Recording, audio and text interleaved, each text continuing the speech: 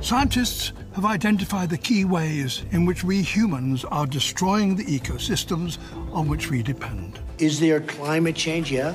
I mean, will it change back? Probably. That's what I think. How dare you?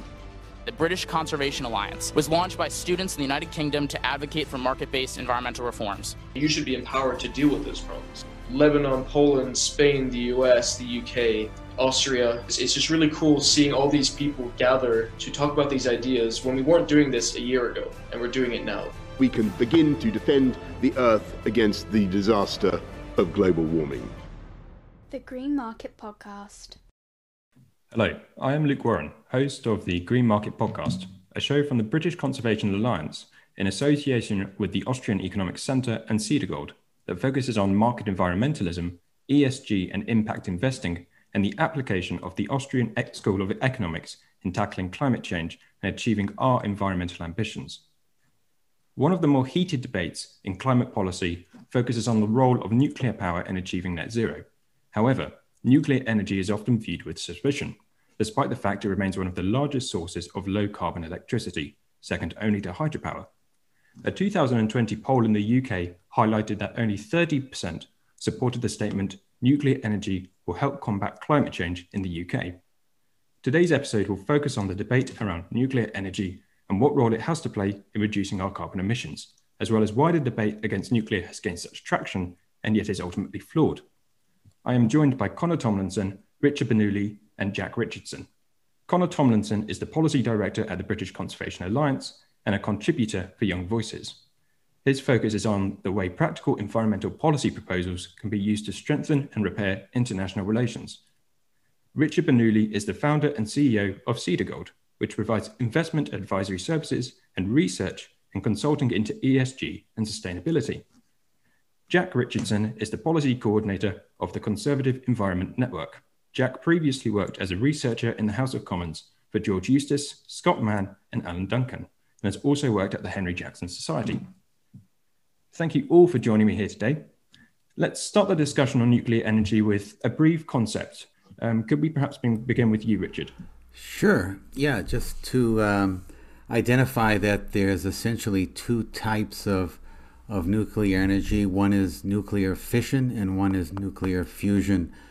Fission is essentially the breaking apart of large atoms like uranium into smaller atoms, generating energy. Fusion is the opposite, taking small atoms, putting them together, and generating energy that way.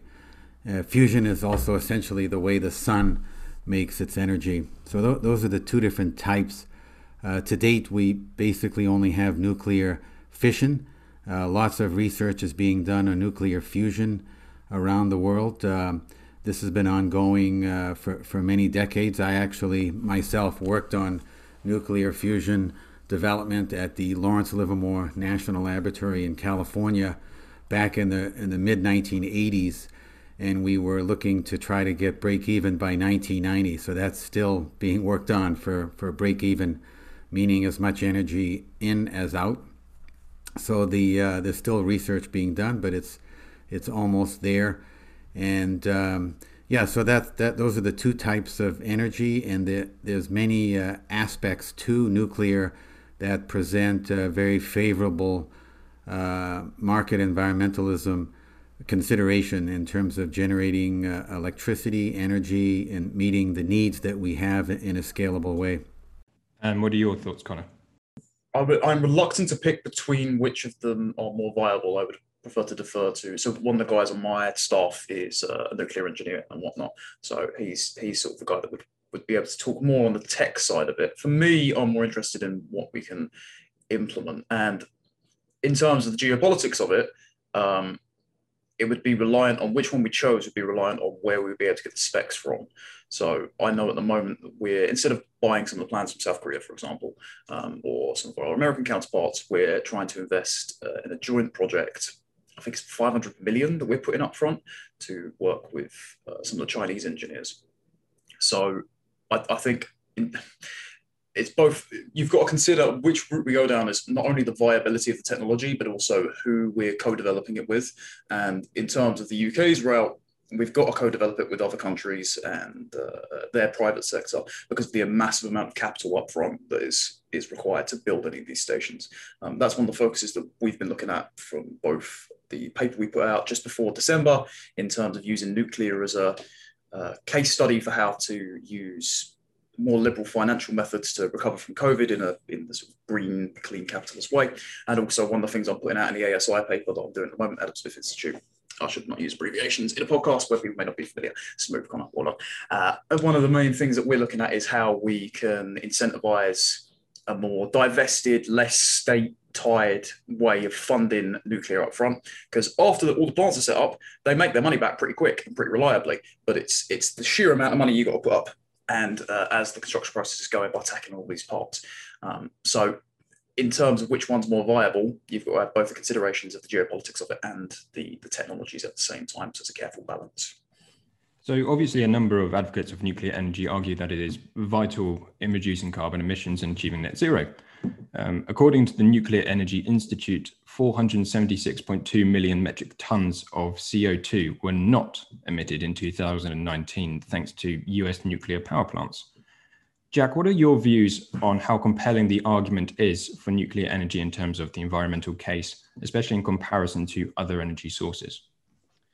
Well, I think nuclear power is going to have a role to play in getting to net zero, obviously, because it sort of provides that firm power that we don't necessarily get with renewables just yet, because they still haven't overcome the intermittency issue. I think experts tend to be quite divided. So, for example, the Centre for Policy Studies had a paper recently, and they said go all for a sort of new nuclear fleet, because I think, yeah, we opened the first one here in Britain in 1956, the first civil nuclear power plant, and now we've only got 8, and they're doing about 20% of our electricity supply, but they're all but one are due to shut before 2030.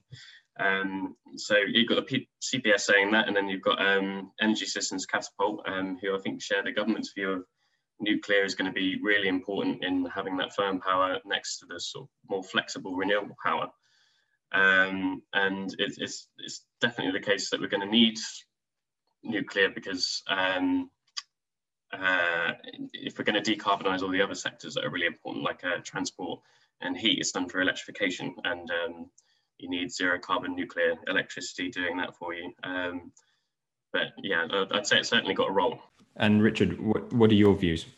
Yeah, there's a lot of compelling aspects to it from an environmental perspective. I mean, you mentioned all of the carbon emissions that have not been put up into the atmosphere. There's also savings on nitrogen oxides, sulfur dioxides that also have been not put up as a result of nuclear fission plants. And the nuclear fusion will present even better advantages, because that has basically no carbon dioxide at all, but also very, very little long-lived radioactive waste. So if we think of fission as having byproducts of 10,000-year half-lives, in the nuclear fusion world, the first generation of reactions would only have radioactivity of the order of 30 years. So, after 30 years, metal is as radioactive as any other metal, which is very low. So, and then future reactions after an initial development of that, which could be in 5-10 years thereafter, after that point, could be no radioactive byproducts at all. So that's really great news. Plus, there's very limited risk to proliferation on fusion, no risk of meltdowns, overall sustainability. The input is essentially water, deuterium, tritium, isotopes of hydrogen initially. So it's very plentiful in terms of low-cost inputs. So it presents a compelling argument overall. Would you agree with that, Connor? Yeah, well, as well, there's a sort of social factor where I know I might disagree with some of my colleagues here, even the ASI guys, but there's a strong narrative, and I suppose we'll be talking a little bit about cultural impacts and whatnot when we talk about the the surrounding narratives around nuclear and some of the activist stuff that's going on. But there's a strong narrative, especially in Britain, about left behind communities and whatnot. And with the Northern Mandate, for example, that the Tories had in 2019, there's definitely an appetite with the recent government in order to level up left behind areas. And one of the great things about nuclear power is when you're drawing in all these new stations, they've got a multi-decade life cycle, and they're a lot more dependable than fossil fuel stations, but they bring with it a lot of not just the high-paying jobs in the station itself, but in the surrounding area. So you've got a revitalising the area effect. So it does have cultural knock-ons, as well as in terms of the environmental argument.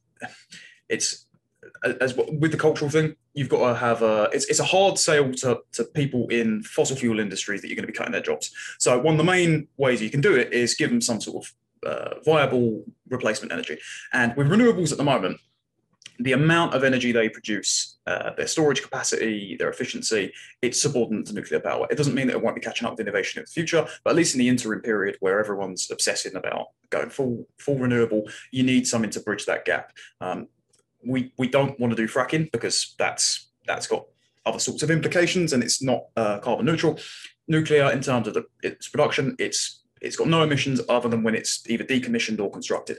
So that's the most viable technology in that gap filling period. And again, with renewables, you can't rely on that. I mean, just look at what happened with Germany. Germany scrapped all their nuclear plants, immediately tried to go full renewables, and then now what are they doing? They're either revitalising their coal plants or they're buying all the oil from Russia. Which, I mean, what's the point of paying into NATO when you're buying all your oil from the main guy you're meant to be protecting yourself from, right? So it's pretty clear that not just by process of elimination, but also in terms of the cultural and the statistical benefits factors, nuclear is just the one to go with at this time. Thank you. Completely agreed. And there is a very compelling argument for nuclear energy, but as you said, a number of nations are unfortunately turning their back on it. Germany being one of them, but another is Sweden. So members of the Swedish coalition government led by Sweden's Green Party are seeking to close their nuclear reactors and replace the energy supply with natural or renewable gases. In the United Kingdom as well, the Green Party are actively campaigning against nuclear power, most recently against Sizewell C. So, Jack, what are your thoughts on the left's anti-nuclear stance? I think a lot environmental campaigners on both the left and right, I think their main problem with nuclear tends to be on the cost, which, to be fair, it's not. So Hinkley Point C, for example, it's costing like 23 billion to build, and that's coming from the taxpayer. And that's going to take subsidies of about 30 billion over its lifetime. Obviously, if you're an environmentalist, you're sort of thinking, what could I do with that 30 billion? You could do a lot of energy efficiency, for example. And the Hinkley Point C, that's going to be about 3.2 gigawatts. So I think we're about to do 4 times that just with the CFD round that's coming up this year, where it's going to be lots and lots of cheap renewables coming on online. And I think a lot of the private finance globally, not just in Britain, are heading for renewables. So in China, where they are really good at building nuclear power stations, often because they can do it in ways that we simply can't, like slave labor basically, they're building nuclear power plants as fast as they possibly can, as fast as their supply chains will allow, whereas renewables are outpacing them still by 2 to 1 in China. But just going back to what Connor said earlier, I think the important thing to remember is that it's not about renewables versus nuclear. You sort of have to make sure that you have both, and nuclear is certainly going to be very important for getting to net zero, to bridge a sort of intermittency gap. But once you have renewable energy able through battery storage, for example, to overcome an intermittency, they'll be able to provide a lot more flexibility on the grid, which, for example, the National Infrastructure Commission, they warn against too much investment in nuclear in case you make your grid a bit too inflexible later on. And another point really quickly as well, because I definitely agree with Connor on the levelling up point, which is really important for the environmental case, because that's how you keep people on board with the net zero transition.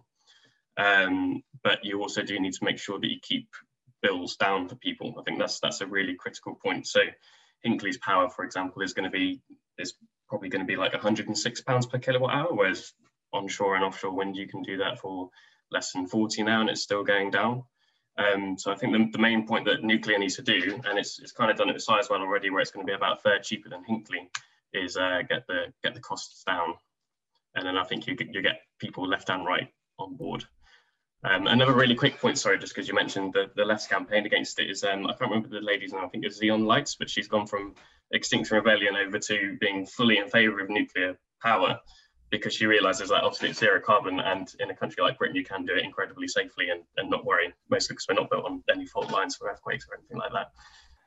It kind of reminds me of a statement by David McKay in his book Sustainable Energy Without Hot Air. He said, "I'm not trying to be pro-nuclear, I'm just pro-arithmetic." But there's certainly an emotional argument as well against nuclear energy. So, Richard, I'd like to know your thoughts on the kind of emotional side of the argument against. Yeah, there's several aspects on emotional considerations. I mean, the first thing is at the highest level, it would seem, okay, we should all go to solar and wind, but there are scalability issues related to there. So if you have a typical nuclear facility, you might need only a square kilometer or a square mile to operate, but wind farms are going to require a lot more land area, 360 times more land area to produce the same amount of electricity. And solar voltaic plants require 75 times more space. So it's a vast amount of land area that you need in both those. So there's certainly a scalability factor that needs to be understood. And also the emotional aspects towards radioactivity. So as I mentioned at the outset, there's two types, fission and fusion. So the level of exposure to radiation when properly done on the fission is very small.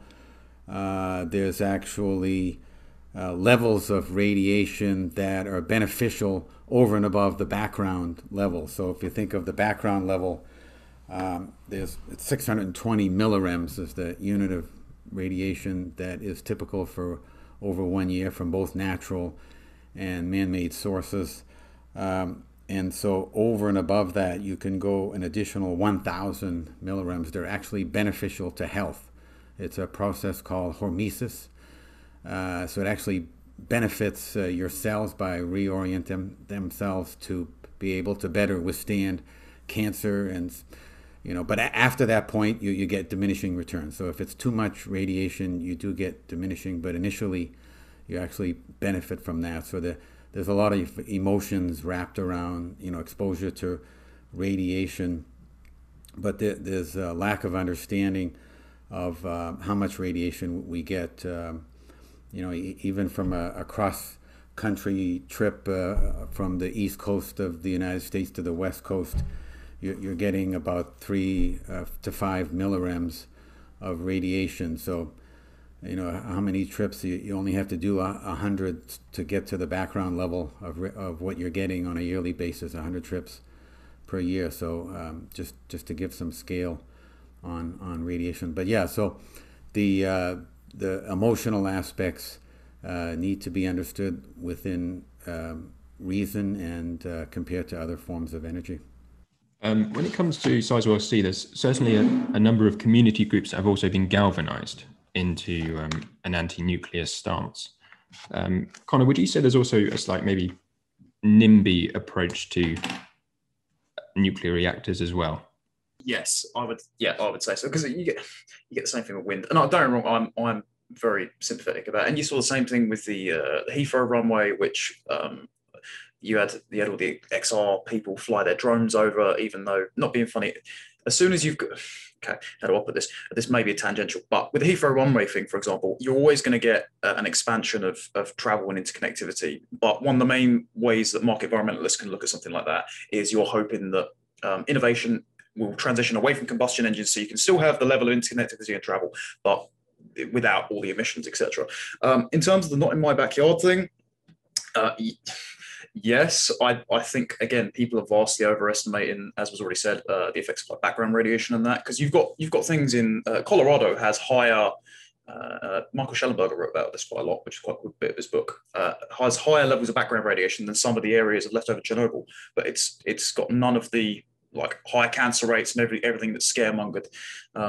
And again, I think the not in my backyard thing stems from another cultural ground narrative. All of the anti-nuclear stuff, it's I disagree with Jack, actually. I don't think the campaign is at all about the financials, because if that was the case, you'd have placards talking about the exact same thing that I've been writing on about how to liberalise funding mechanisms. Instead, it's calling back to the exact same sort of thing that you saw from 60s to the 80s comics. Kind of my fault, because I keep buying them. Sorry that the industry keeps going. But everyone thinks they're either going to turn into the Hulk, or it's going to be like Dark Knight Rises, where some bloke can come along and one doctor can turn the underground nuclear reactor into a megaton bomb. Unfortunately, because this has been peddled for X amount of years, moving from Firestorm to Watchmen, it's really seeped in deep propagandistically. Well, actually, you know what? I'm going to backtrack on propagandistic, because I don't think that's the case. I think it's a lazy storytelling mechanism that it's then become part of the cultural zeitgeist that everyone jumps on and makes presuppositions. But when you draw down past it, there's not much to be worried about. So the Not in My Backyard effect is very much a cultural Cold War hangover, and also a sort of surface level looking at, oh, it's good for everyone else, but you're not actually, you're so worried about the potential effects that you've heard infringing on your own lifestyle, but you're not grappling with the issue enough to see what the actual detrimental effects will be, which is thankfully next to none. Sam, who's on my team, and I wrote about this in CapX and a little article. So if you want a bit of a closer articulation of Sizewell specifically, go and have a look at that before I trip over my own time. Jack, would you agree with that? I think maybe some of the loudest people who do carry placards, like, yeah, they might sort of object to it on sort of environmental grounds, but like, as in they think that it's going to be like Chernobyl all over again. But I think that NIMBYism sort of, it's not just with nuclear power. And I know, for instance, that a lot of MPs are really, really keen on nuclear. So Trudy Harrison, who's up in Copeland, she wrote an essay for us recently for our Net Zero Northern Powerhouse collection. And she was highlighting all the benefits that the community love about having all that nuclear industry up that way, because it's like 25,000 jobs for Hinkley, for example, which especially now coming out of coronavirus, when we're looking for economic stimulation and jobs,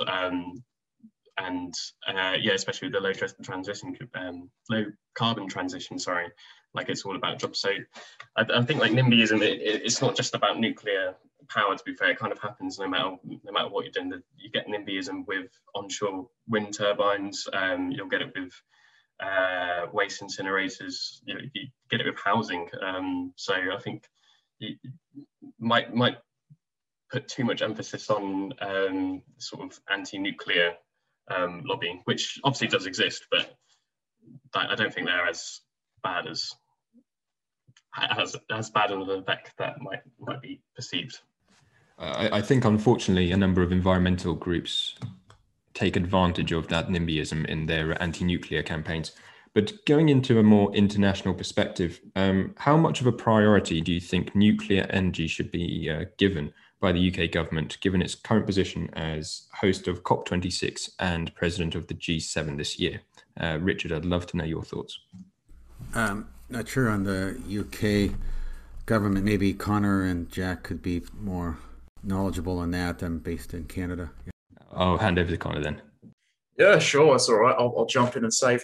I wrote about this. God, it might have been one of the first things I did for BCA ages ago, and it turned out to be, not, I don't want to say prophetic, but it's still something I think we should be carrying over, especially now that Liz Truss has seemingly got the appetite for doing some decent deals.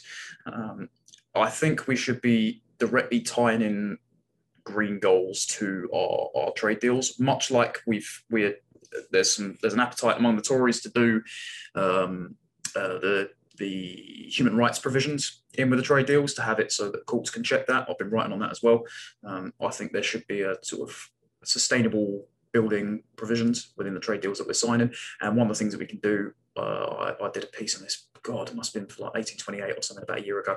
But when we're dealing with South Korea or something, we can bring their best and brightest to consult over on the plans and lower cost construction and things like that, because they've mastered that art.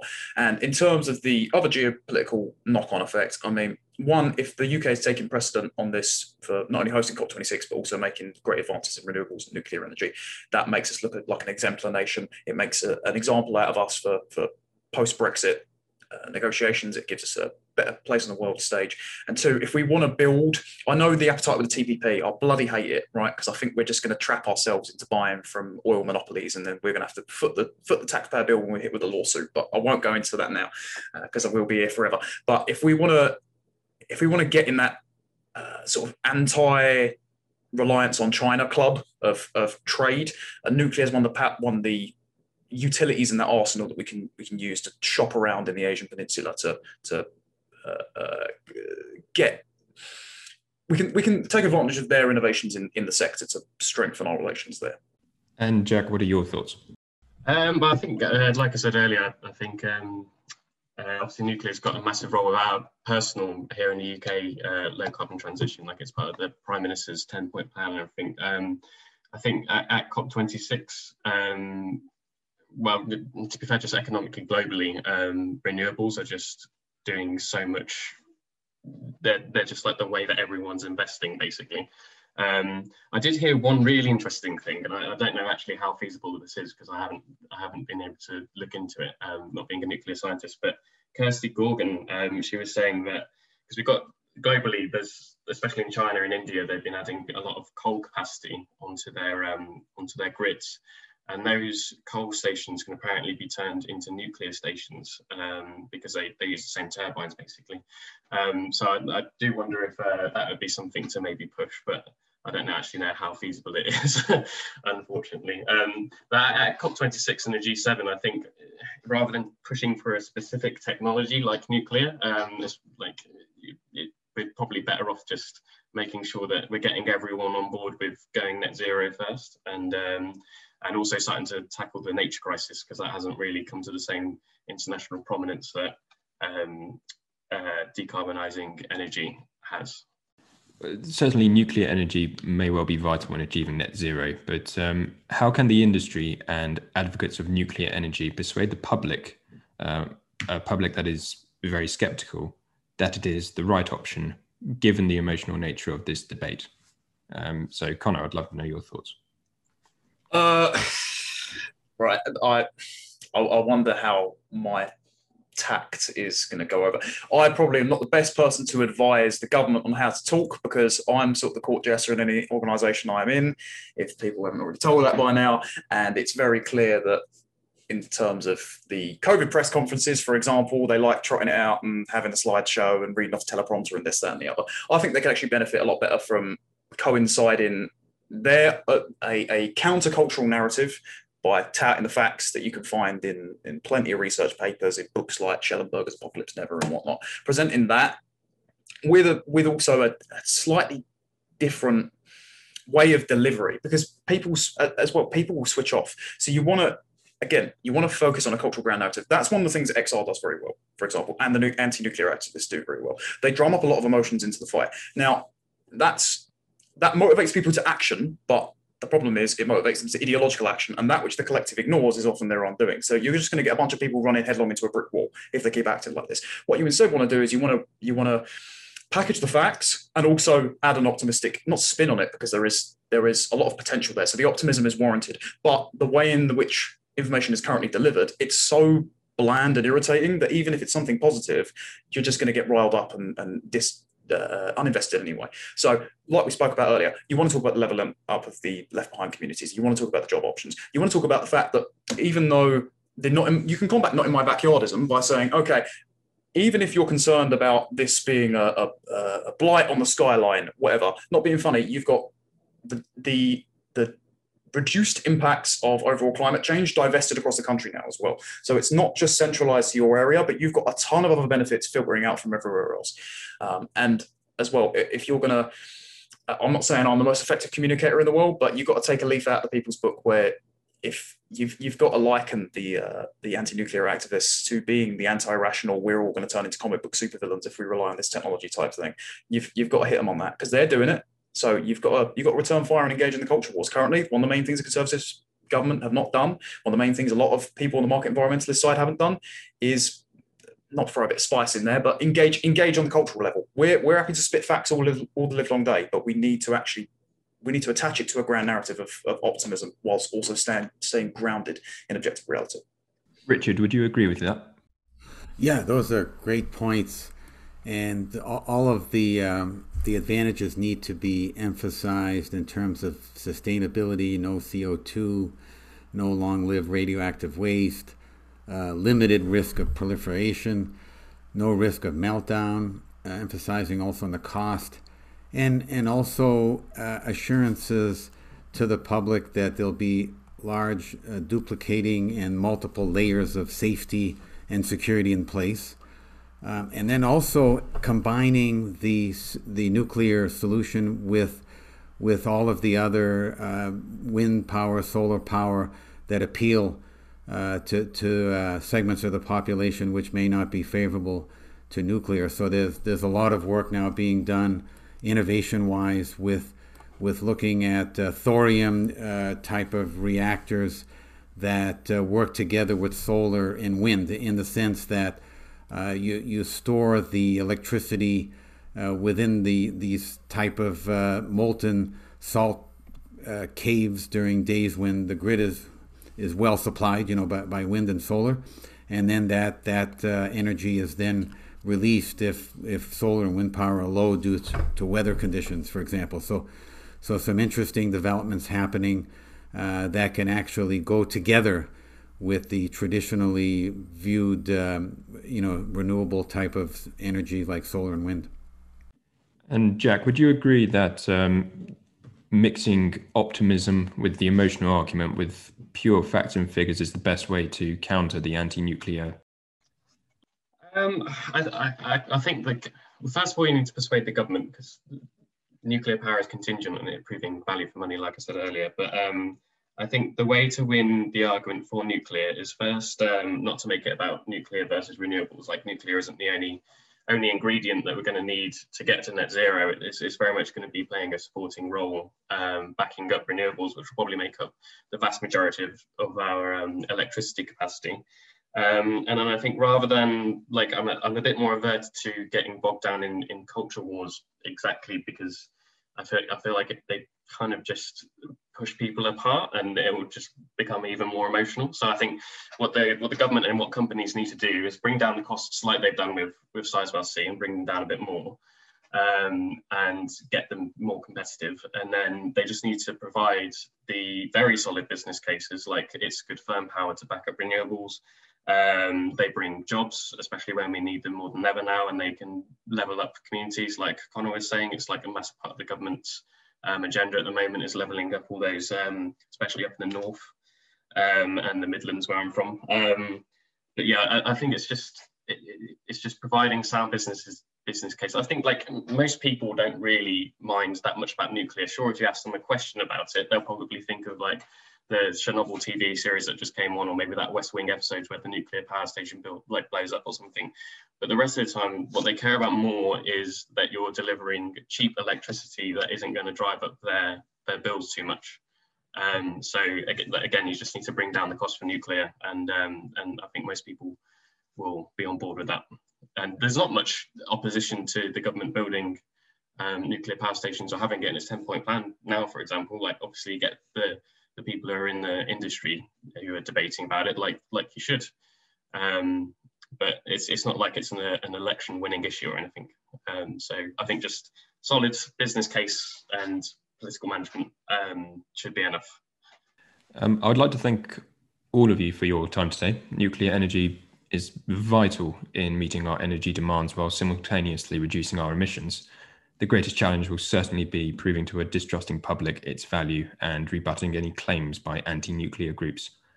If you would like to learn more of the British Conservation Alliance's work, please follow us online at www.bca.eco or on Twitter at the handle @BCA_eco. Thank you very much.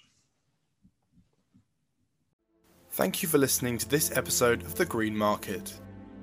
Subscribe to our channels wherever you're listening to us to make sure you see every time we post a new episode.